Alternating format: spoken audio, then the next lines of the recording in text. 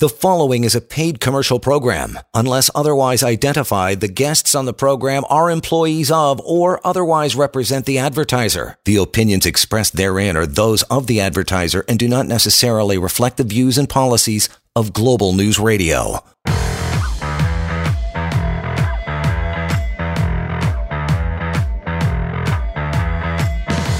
This is the Employment Law Show.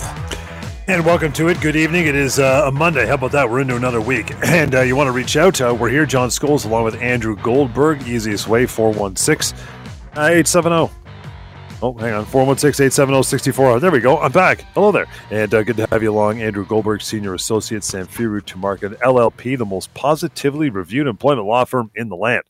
We have a lot of ground to cover tonight. We're going to get to this topic, which is you're not really an independent contractor. This is an extremely gray area to most people, but we're going to clear some of that up for sure tonight. And a couple things to get through first. Andrew, love having you back in the show.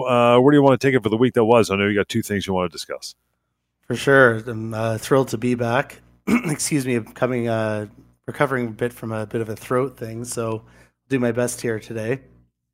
But essentially, there are two topics I wanted to bring up to kick off the show. One has to do with huge news on the kind of gig worker front, which involves news from the provincial government in Ontario regarding the fact that legislation is introduced and, if passed, will guarantee a minimum wage for gig workers, including those who work for Uber or Uber Eats and the delivery services that we rely on, and which is huge news because we've been kind of pushing for protection for these types of people forever. And it's great to hear that the Ontario government is taking that seriously and making big strides to help that process along. What else you got? What else you got going on, man? Well, there's no shortage of things going on these days, that's for sure. Yeah. But in terms of kind of issues related to employment and for those listeners we have out there, another big news item involves the Hudson's Bay Company, HBC, and the fact that their kind of flagship location at Yonge and Bloor is now shutting down. Yeah. And which is huge news, and to some degree sad for Canadians. The Bay has been around forever. It's one of the oldest companies. I believe it's actually the oldest company, but at the same time, this is the way things go. But one point I do definitely want to mention is, and this comes up all the time, is when a store closes down, and again, it's just that location that's closing down, right. And even if it wasn't and they had multiple locations, this kind of what I'm about to tell the listeners would still apply. But just because the store or location you're working at closes down, in no way, shape, or form does that disentitle you to a severance payment. You're still certainly entitled to severance. So don't think just because your workplace is closing that negates your ability to pursue severance. Everyone has rights, and this doesn't change that fact. Yeah, it's interesting. I think the big thing you mentioned there was it's this location for now. It's this location for now. We've all heard for a long time that the Hudson's Bay and the Bay stores aren't doing that great, but maybe this is evidence of that. But there should be no problem at that point for people seeking, I won't just say severance, I'm going to say proper severance, because chances are they're going to get shortchanged by whatever they're offered when the hammer drops, for sure, which is why they should seek out your help anyway in getting that proper offer. But this is different than like the Sears or Fuchsia Shop situation where they went out of business and discontinued business. That's different, right? It's different in the sense that this is just a location that's closing down. And like you said, the world is an ever-changing place. People are purchasing more online than in large department store settings. So it could be just that they're revamping their strategy in terms of reaching end consumers. It's not necessarily indicative of, the performance of the company at this stage. And yes, it is different than Sears and the other example you gave, because it's not as if the Bay is going bankrupt or closing all their doors or discontinuing their services entirely. In this case, it's just one location. So the company itself is still an operational company. It has other locations. And just because your location is closing down, you should not worry about that when it comes to your receipt of severance or your entitlements to severance. And interestingly enough, with the Bay, we were dealing with this, which is now over a year ago. But when COVID first hit, they were implementing a process whereby they were reducing everyone, not everyone, but a significant number of employees' pay, and then terminating their employment and trying to base their severance off of that reduced pay. So, which was slightly backhanded thing to do at the time. And so, certainly, if you work at the Bay, I mean, keep in mind, if you're listening to this and work at the Bay and you're out of a job, certainly give us a call so we can review your severance. And for anyone else out there who is employed and is dealing with a company which is closing the doors of a certain location, again, you have entitlements, and we're here to help if that's happening to you.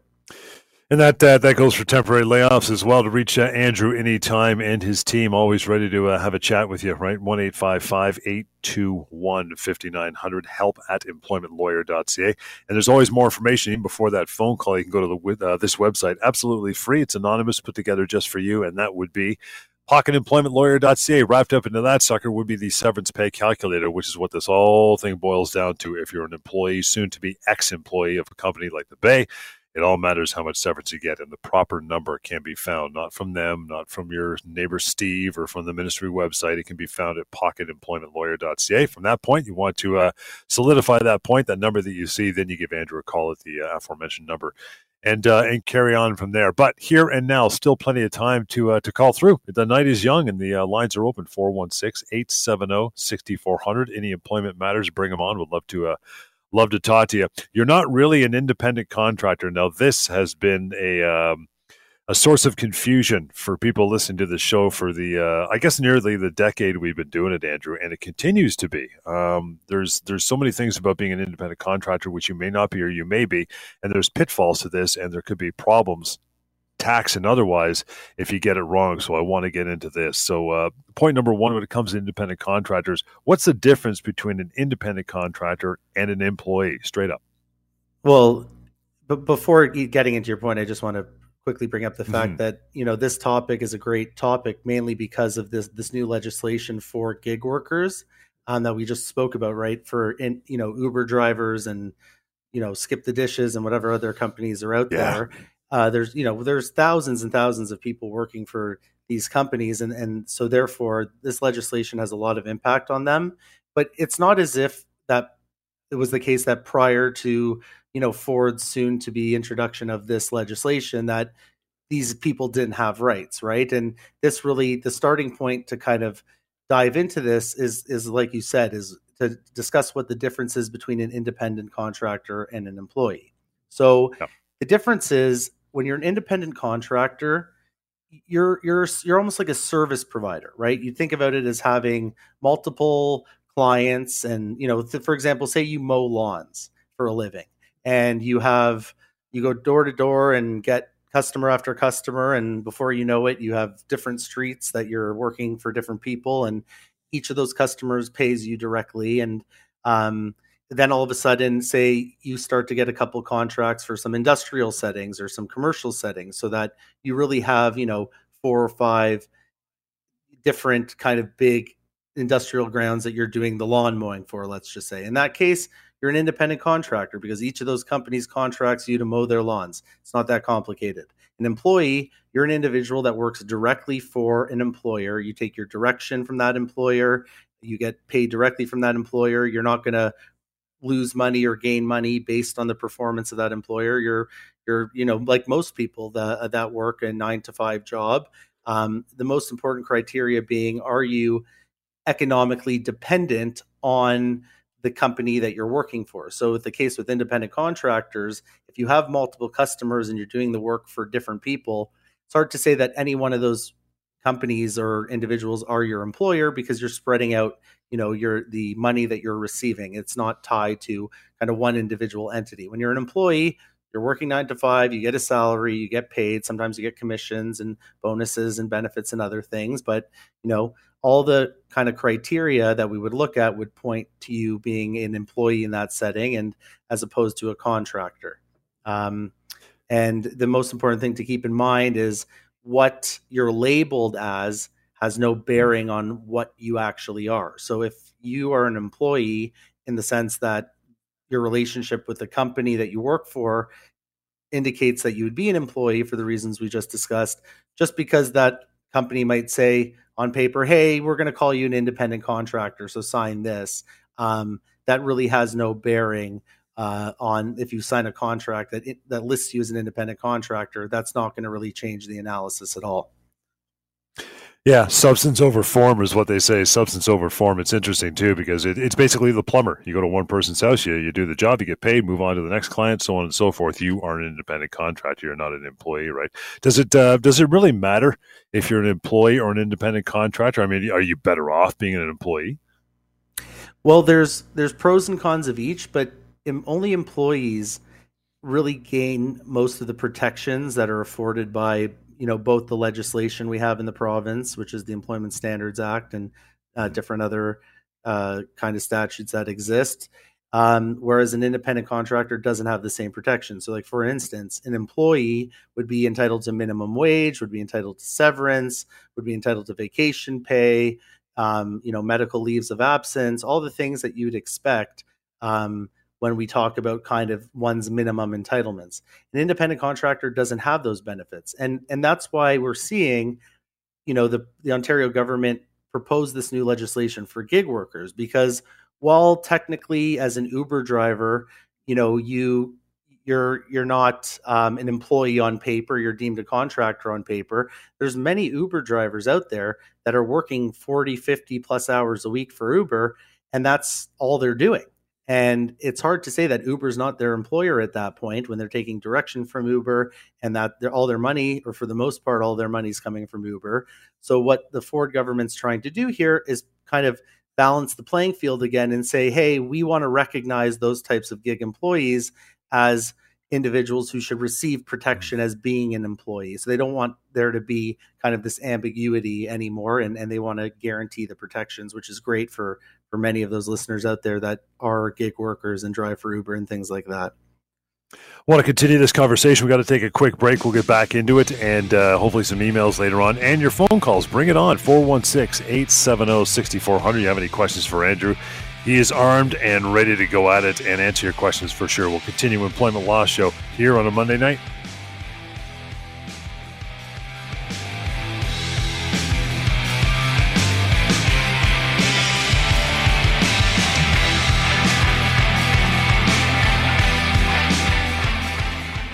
You are listening to a paid commercial program. Unless otherwise identified, the guests on the program are employees of or otherwise represent the advertiser. The opinions expressed therein are those of the advertiser and do not necessarily reflect the views and policies of Global News Radio.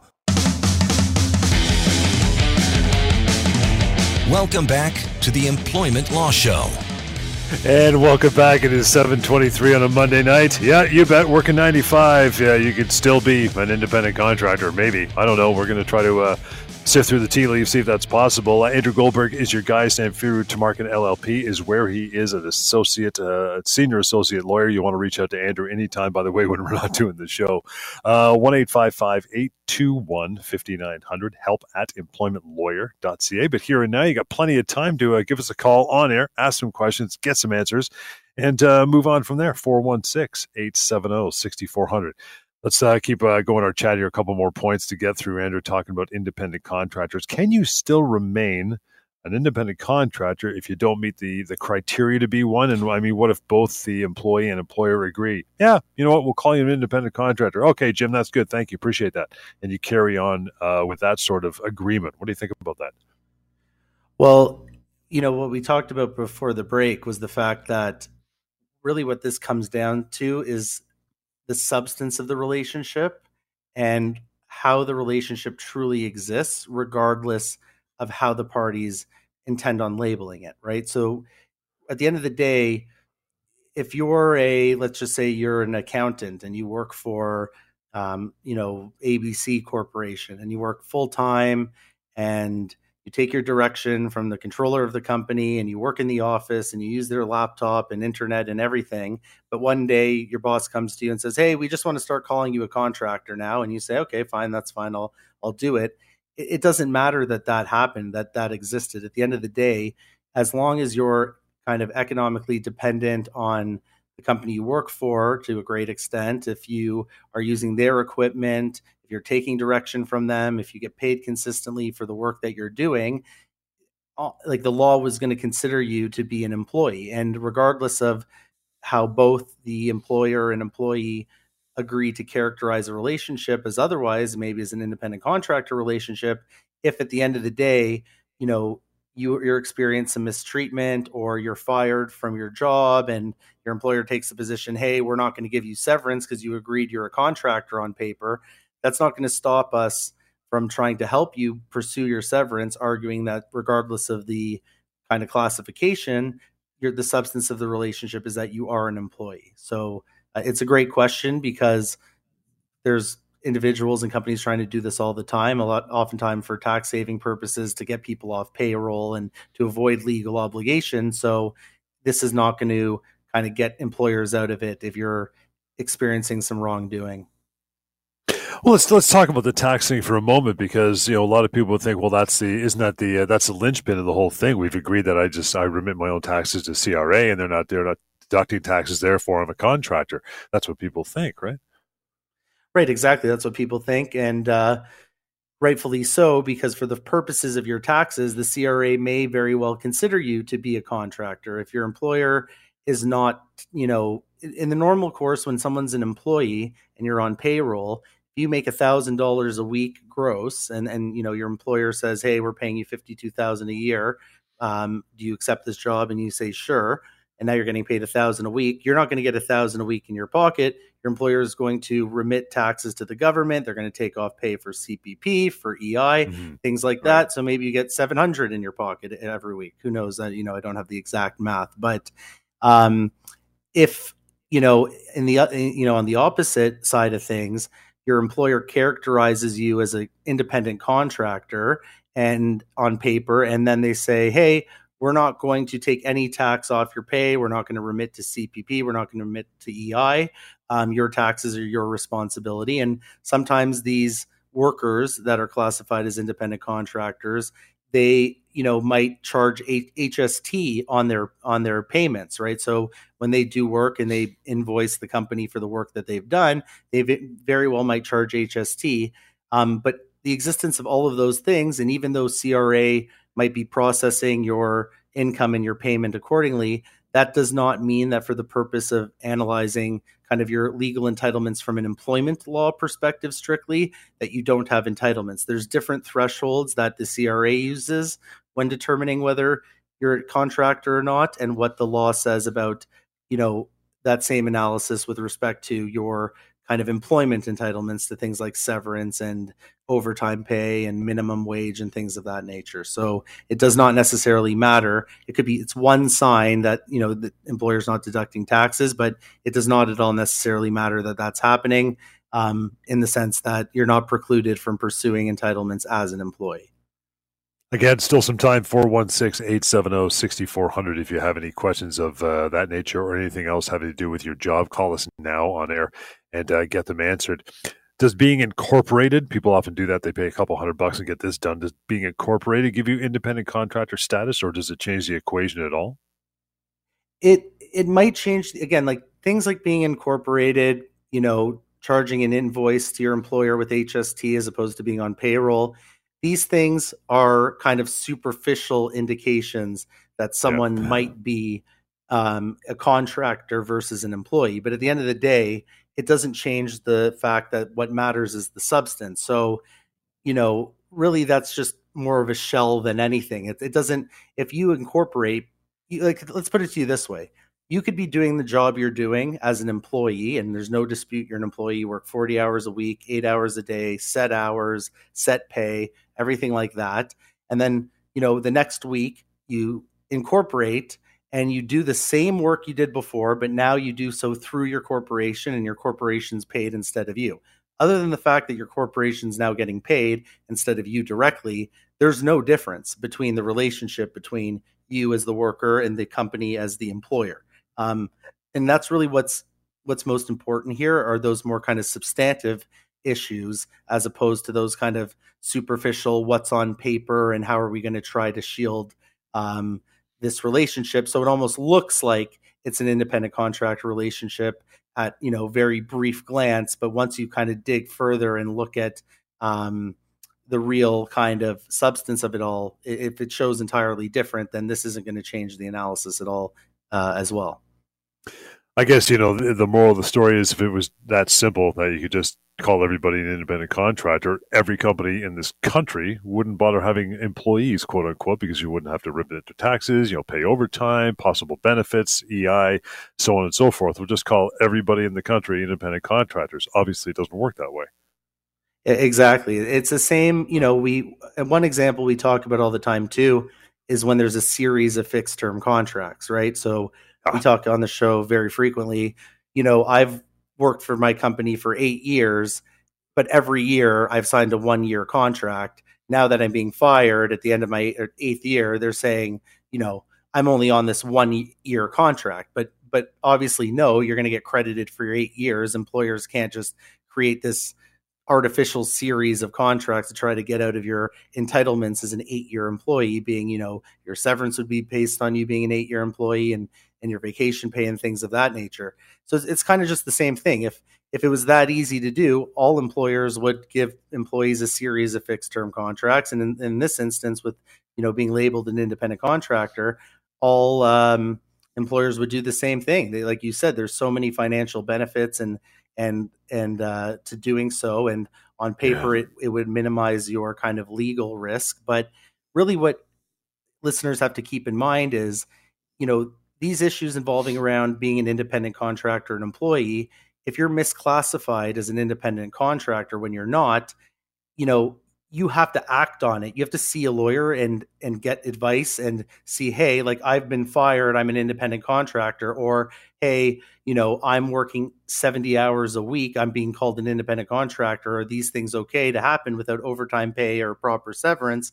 And you have to then act on it. But until the individual acts on it, if everything remains status quo, then there's not going to be some external force that's going to help you out here. You as the listener of this program and someone who might be in the situation have to take the initiative to kind of pursue your entitlements if that's the case. Reaching out to Andrew anytime and his team at the firm, by the way, 1-855-821-5900, help@employmentlawyer.ca. But here and now, still got some time to call us on air. Got phone lines are open and it's quiet, so you'll get through 416-870-6400. We often talk about, as just before we move on to a couple of emails, we often talked about that middle ground being a dependent contractor, wherein, you may be an independent contractor, you might have 5, 6, 7 clients, but you have one client who's responsible for 60, 70% of your income. You have other clients where you're making money from, but they provide the bulk of your income. So we classify that as a dependent contractor. Does the equation change in that regard as well? I imagine it would be for severance, correct? So it's a great question. And really, when we say dependent contractor, it's a situation where there's, like you said, there's more than just what you're labeling the relationship as and whether you have a corporation and charging HST. There's more than just that to point that you're a contractor. So in the case you just mentioned, you might have 4 clients, let's just say, whereas most employees, really only have one employer, or sometimes they have a second part-time job or something like that, but really no more than that. When it comes to a scenario where you might have kind of, let's say, 4 clients as a contractor, but one of them, kind of comprises the bulk of your business, then while you might not be an employee per se on paper, you would be, deemed by a court and by our legal system as a dependent contractor as opposed to independent. And in that situation, just like an employee would, if you were fired by the company that you were kind of economically dependent on amongst your 4 clients, then you would be entitled to severance as a dependent contractor, just as you would as an employee. So there are still rights that you have in that situation. And it almost kind of creates like a middle ground where, it splits between independent and employee, but your entitlements as a dependent contractor are oftentimes identical to what they would be as an employee. So it's definitely beneficial for the workers out there. And again, it's another thing to keep in mind where even if you're sitting at home and you're like, well, there's a bunch of things about what I do that kind of points to me being a contractor, I don't think there's any point of pursuing my entitlements or speaking to a lawyer. There's a lot of kind of slack that you get in our legal system that to pursue entitlements, even in those situations where some of the criteria about, the relationship of your job might point to a contractor relationship. So it's still worth calling a lawyer. It's worth calling Andrew, and it's also worth going to pocketemploymentlawyer.ca as well. The website, it's free, anonymous, and there's a whole section there on independent contractors and all the boundaries within that. So you can do that anytime you would like. I want to get to an email before we move on, Andrew. This one's from Janet. Says, "Hey, Andrew, love the show. I'm still on a temporary layoff, waiting to be called back to work. My employer said that they're still waiting for the right time, but I know that some of my coworkers have already been brought back. What are my rights here?" Well, there are still many people like Janet who are on temporary layoffs, that they've been very frequent during the course of the pandemic, since March 2020. Now, your recourse depends on a couple of things. It depends on whether you've been laid off before, and it depends on whether you've ever agreed to be placed on a temporary layoff. Now, the vast majority of people that were laid off during the pandemic in the last 2 years, as I assume Janet was, they've never agreed to be placed on a temporary layoff as part of a contract, and they've never been laid off before. So as a result, you, Janet, our listener, and other people that are on a temporary layoff right now can most likely treat their employment as being terminated. They can refuse the layoff and say, I'm treating this as if I'm terminated because it's not something I ever agreed to. And these are very common cases in the course of the last 2 years. And so Janet's certainly not alone. And it's definitely very frustrating when not only are you on a layoff, but you're watching your colleagues return to work all around you. And then one last thing to keep in mind is, even if you have been laid off maybe once before, it doesn't mean that you can't pursue your entitlements. It's not helpful to your situation. But if you were laid off for a week 10 years ago, and now you've been laid off a year, you can definitely make the argument those are entirely fundamentally different things. So anyone who's in the situation that Janet's in, if you don't feel like waiting till you're called back to work, then certainly you could pursue what's called a constructive dismissal claim with our firm, whereby you're pretty much arguing that you've never agreed to the layoff and you're treating it as a termination. And by doing so, you can pursue your severance. Janet, thank you so much for the email. To make that phone call, reach out to Andrew. He is a partner, Samfiru Tumarkin LLP, the most positively reviewed employment law firm in our country. 1-855-821-5900 is how you do that. You gave me a list here, Andrew, some pretty cool things, most common questions, common employment law questions you get. I want to machete our way through a few of these because I'm sure a lot of people listening have these same questions as well. First one is, hey man, I didn't do anything wrong. Can my employer terminate my employment? Yes, that might be the most common question we get. And it's interesting because there are very, very few situations where you can prevent an employer from terminating your employment. And that includes situations where you did nothing wrong at all. What happens in a situation where you didn't do anything wrong is that you can pursue your severance. That is why in this province, and for the most part in this country, you are entitled to severance. It's because we're telling employers that, look, we're balancing two kind of considerations. Consideration one is you as an employer, if you're an owner of a company, yes, it's your company. You should have freedoms as an owner of a company. We're not trying to deny that to the full degree. But at the same time, we want to protect the rights of employees who are vulnerable. And, we want to protect them in situations where if they didn't do anything wrong and you as the employer want to let them go, that they get something in return to help them and ease the pain till they find a new job. And really, that is the purpose of severance. And that's why it exists at all. So if you didn't do anything wrong and you're gung-ho to get your job back and you ask me, is that something I can do for you? The answer I'm going to give you is almost 100% of the time, no, I cannot get you your job back. What I can do is ensure that you get, every dollar that you should get for severance to compensate you for the fact that you did nothing wrong and that caused you to lose your job. You mentioned every dollar, and that's always a follow-up question you get, right? Okay, Andrew, how much severance should I get? Because I have a feeling, based on what you guys talk about on the show for the last 10 years, the number on my severance offer is weak. Right. And I mean, that's why we kind of introduced the severance pay calculator, because we want listeners out there, and we want people as a whole to have the ability to go, online and very quickly just make an assessment as to, this is my offer on termination. Is this anywhere close to what I should be getting? And we just want to educate people on that front. And, what that calculator is doing and what we do as employment lawyers is assess the amount of severance you should get. And that's going to be based on a variety of factors, such as your age. The older you are, the greater your severance is going to be, all things equal. The length of employment, the longer you're employed, the greater your severance is going to be, all things being equal. Your position, and that area of law has kind of changed a bit, but historically, kind of the more senior your position, if you're in a managerial role, or you're very heavily compensated because you do a very specialized position where few other comparable opportunities exist, you're likely going to get a better severance than someone who has a job that kind of more commonly exists out there, and there's more opportunities for that person. And really, that's what we're looking at here when making that assessment. So it's going to be an individualized consideration, and everyone's severance entitlement is going to be different based on those factors. So that's what we're here to do, to kind of, analyze those things and kind of make a determination as where we should try to get our clients. Yeah, we often talk about as well on that severance offer, of course, being, shortchanged. The amount's not going to be nearly enough. There's always that deadline, Friday at 5 or by next Monday, so on and so forth. You have to have this signed back to us, being the employer. Always a pressure tactic, always causes stress for people.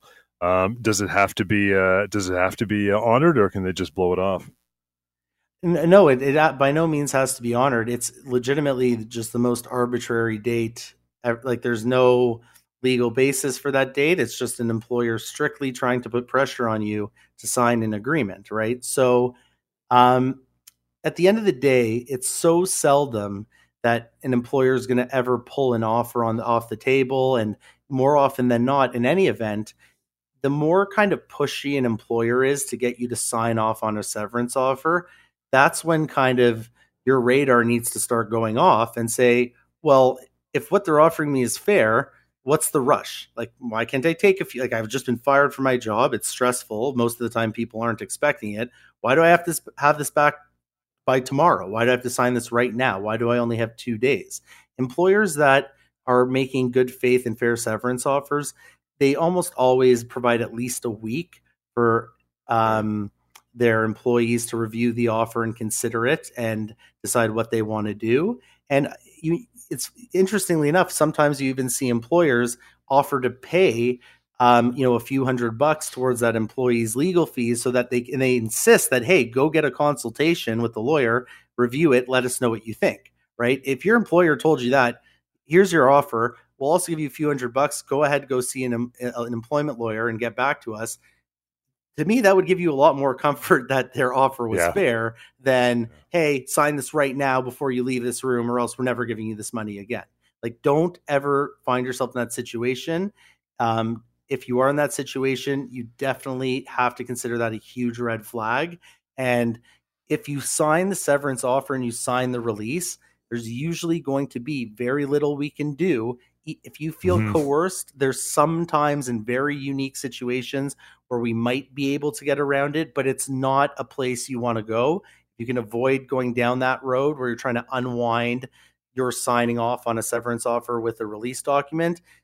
Not ideal at all, and much prefer that you just, hold your ground, say, hey, I need at least a few days, go speak to an employment lawyer, because that date means absolutely nothing. We'll get to Sheila. Sheila, we got about literally a minute left to go, so if you want to ask your question quickly, we'll see if we can get it answered quickly. How are you? I'm good. Thanks for taking my call. Good. Sure. After working at a company for the past 18 or so years, we're coming into having our first ever written contract. There's a term in there that I couldn't quite get the answer to by searching online. And it says that, signing this contract, it's going to end your current unwritten contract. And when you sign this, it will be the end of your working notice period, which I'm wondering, does that mean that if I sign this contract, my I won't be getting possibly any severance for the last total years that I worked, or is there anything maybe you can tell me about that? Okay, well, thanks for calling. And essentially, we don't have much time, but there's two overriding issues here, okay?